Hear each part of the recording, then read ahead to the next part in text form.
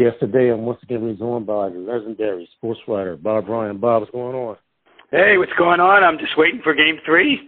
Now I'm fine. Yes, we all can't wait. The Celtics are back in the finals again. How's it feel for you seeing the Celtics back on top in the finals? It's fine. It wasn't something I truly expected when the playoffs started. I had picked Milwaukee to win the East, followed by Miami. I thought that Celtics had the third best chance at all, and it was, so obviously I'm very happy, pleasantly surprised. But I think we spoke back in January. We were talking about how they were going through a slump at the time. Yep. They turned it around, and since then they've been the most successful team in the league. I won't say the best. Yeah. If they win, they'll be the best. But they've been, win-loss wise, everybody knows they've been the most successful. Their metrics, offense and defense, were number one since that point. Everything fell into place for whatever reason. Everything fell into place. Tatum and Brown figured it out how to work together. Tatum figured out how to best to play. Marcus Smart became a true point guard. Grant Williams found his role, and Robert Williams, who's a very important part of the puzzle, got on the floor. When he's on the floor, they're a very different team. Yes, we saw that when he played the Miami Heat, when he did get the Bam Adebayo. So Bam was going off, and then he came back and he shut him completely down, threw him off his game. Yep, it's clear that by Game 7 he was not the same, and he didn't look the same the other day. And you don't know if there's enough time off in between games now. But it's going to be an issue, and it makes a hell of a difference because he obviously is a tremendous shot blocker, rim protector, alley-oop finisher. It gives them a dimension that they don't have otherwise. Definitely. Yeah, the Celtics rose to the finals. They went through the Nets, they went through the Bucks, and they went through the Miami Heat. He talked about their path to the finals and where they locked down each team's best offensive player. Yeah, they were, and they seemed to outlast people too. I think Giannis had to play a lot of minutes. Yeah. Well, first, we start with Kevin Durant. They really frustrated him at times, and we kept waiting for him to have the breakout game. I know he had a 31-point game, but he never had the breakout game at all. And they had enough multiple defenders and to do the job in that one. And of course, the Nets were never whole all year. They didn't have Joe Harris all year. They were always. It's been a big issue in the postseason for so many teams of who's not playing rather than who is playing. And well, they were clearly better than the Nets. Then the Bucks was a series of bursts, and they had their great games and their bad games, but then they. But they had enough, and I think Giannis got a little tired in the end, and definitely Jimmy Butler got a little tired after by the seventh. By that game, he had coming off two great games, but he had to do an awful lot of work. So they've had the multiple defenders to get the job done. Definitely, yeah, and they got a good start in the finals, taking Game 1 away from the Warriors, reclaiming home court, and they came to play. Al Horford stepped up again, as he did against the Bucks and also the Heat. He's one player that's been consistent for them. He's there that corner three. Yeah, it's some story. Everyone that follows the game knows a year ago he was sat down by Oklahoma City, told we don't need you. We're going to go with kids and have a nice seat, Uncle Al. And then he got traded here, and we all shrugged. After 3 years, 2 in Philly and that year in Oklahoma City, we said, well, the world's telling us he's done. And he's not done. And he's thrived here again, and he's been so important on and off the court. You can't say enough about Al, and I'm so happy for him. He's such a worthy guy. He holds the record for most playoff games played before getting to a finals. He now has gotten to his first finals, and he certainly deserved to get to the finals. Yes, another player also stepped up in that Game 1 win was Derek White. He was crucial in the Game 1 win. Every run that the Warriors made, he answered. He's been really a major addition, and now when they first got him, he had a good start, and then his shooting fell off for a long time. Right. But he's got his shooting back, as you can see, and he is an excellent defender. He helps that hole there. He gives him another versatile defender, and he knows how to play. He just does. He has a good feel for basketball. Because he comes from San Antonio, where you definitely learn how to play. It's a wonderful story, though. His whole saga, starting out in Division II, and and then moving up for the 1 year Division I, and the whole story. It's a really heartwarming story, and he seems to be a very deserving guy. Definitely, definitely. And ahead of Game 3, the Warriors tied the record at 1-1. The Warriors went on a run and seemingly won Game 2 on wire to wire, and able to hold off the Celtics in the fourth quarter this time. Ahead of Game 3, what adjustments do you think Well, I think the biggest thing, I think it's pretty obvious. The Celtics have to stop turning the ball over.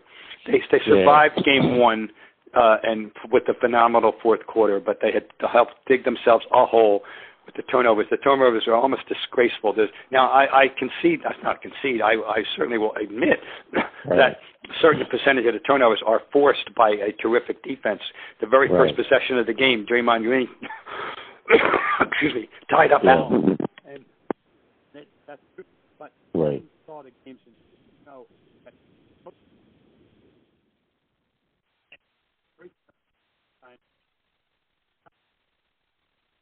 if I'm wrong, all right, 30. That is. No, gotta stop.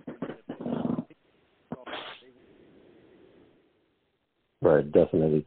Also, they're going to have home court advantage for games 3 and 4. And TD Garden is going to be rocking very loudly. You haven't had that in the finals. Yeah, better.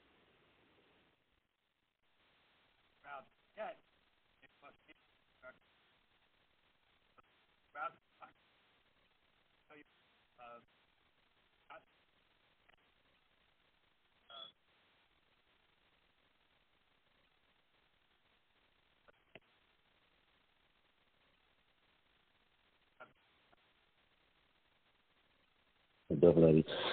Jason Tatum won the first ever Larry Bird Eastern Conference Finals MVP award. Can't think of a player more fitting. Yeah, he's a very talented individual, and obviously he's first team All League for the first time. He's a great, truly a great player, and he has a range of skill. And the hardest, when you have that kind of skill, particularly at his size, you need to have the best to balance it. I call calibrate your skills with the other guys. Know when to take over, when not to take over, when to defer, when to pass, and it's not that easy when you can get your shot. He can pretty much get his shot when he wants, and he's you can't dominate all the time. You have to know how to calibrate. I think he's figured that out, and he can defend. And he will. And he can give you a triple-double kind of game, and so he. And here's the thing about him.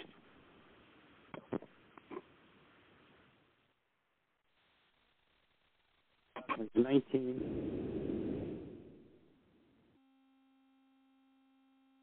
A very, very young man in the game, but that's just the reality of it. So we're awful happy to have him. Definitely. What was the feelings when you heard Larry Bird had the MVP award named after him? Because I think it was very fitting. And it's happy that the Celtics are in the finals. Yeah, I know.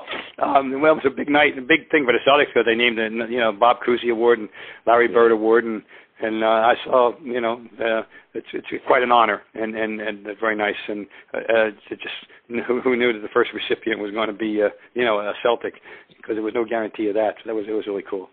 Definitely. Yeah, my favorite memory of Larry Bird is when he won 88 different contests with his warm-up jacket on. That memory to me always sticks out. What about his career sticks out to you? Well, that was Larry at his cocky best, and he walking, turning around, walking off with the ball in the air, which he actually did in the game in Milwaukee in the 86. He had a great fourth quarter, and he put through the last three, turned around, walked off, the ball was still in the air. That's pretty cocky. But Definitely. That's, not everybody's like that, and Jason isn't like that. Very few people are like that. Right.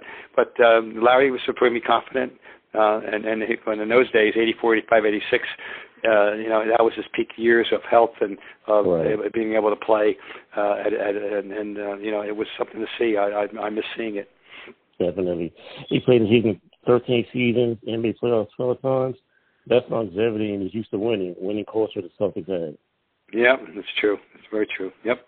So, okay. What do you think about the job Ime Udoka is doing, or has done this whole entire playoffs? When he was hired.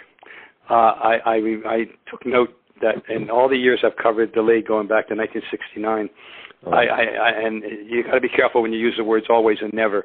But I had never seen a rookie coach, a coach who had yet to coach a regular season game, right. get such praise from the outside world. Everyone thought this was a great hire. I'm not talking about the team that hired him saying, "Oh, we got a good guy." I'm talking about everybody else saying, "You got a great guy." Right. And I said, "Boy, I hope people in Boston don't think he's going to walk across the Charles to get to the game," you know. And well, and by middle of January, you're going, "What's the fuss? What was the fuss?" You know. Well, we see now what the fuss was about. He has challenged these guys who need when they needed to be challenged. He just got the right balance of compassion and of toughness, and his X's and O's, of course, are excellent. But excuse me, I'm trying to battle a little cold here. That's why I'm gasping a little bit. He's turned out to be everything they said he was, and it was everything's worked out. Brad Stevens is doing fine as an executive, and Emi, who was hired by Brad Stevens, has turned out to be the right guy. The players love playing for him, and so far it's so good. It's been great. Definitely has. Yeah, the thing about this Celtics experience is it will get the Boston Celtics a lot. It gives them experience and want to get back regardless of the outcome. They have the set on winning the title, but regardless, they won't forget this experience. They want to get back regardless, win or lose. That's a very good point. This is their first taste of it, and I'm sure they'll learn from it. You don't want to make the mistake of assuming it means you're going to be back without, and just by very showing true. up. We all know, how that goes, but I think that hopefully they're going to be mature enough to understand that. If they lose, they're losing to one of the most interesting and praiseworthy groups that's ever played the game. They're going to lose to that core group. If they lose, they're going to lose to that core group of Steph and Clay and Draymond. And that's one of the great trios that's ever played together in this league. And there's no disgrace involved. And I felt that way about Miami too. And I think they're a worthy team, and I think that obviously we all know what the Warriors are capable of doing.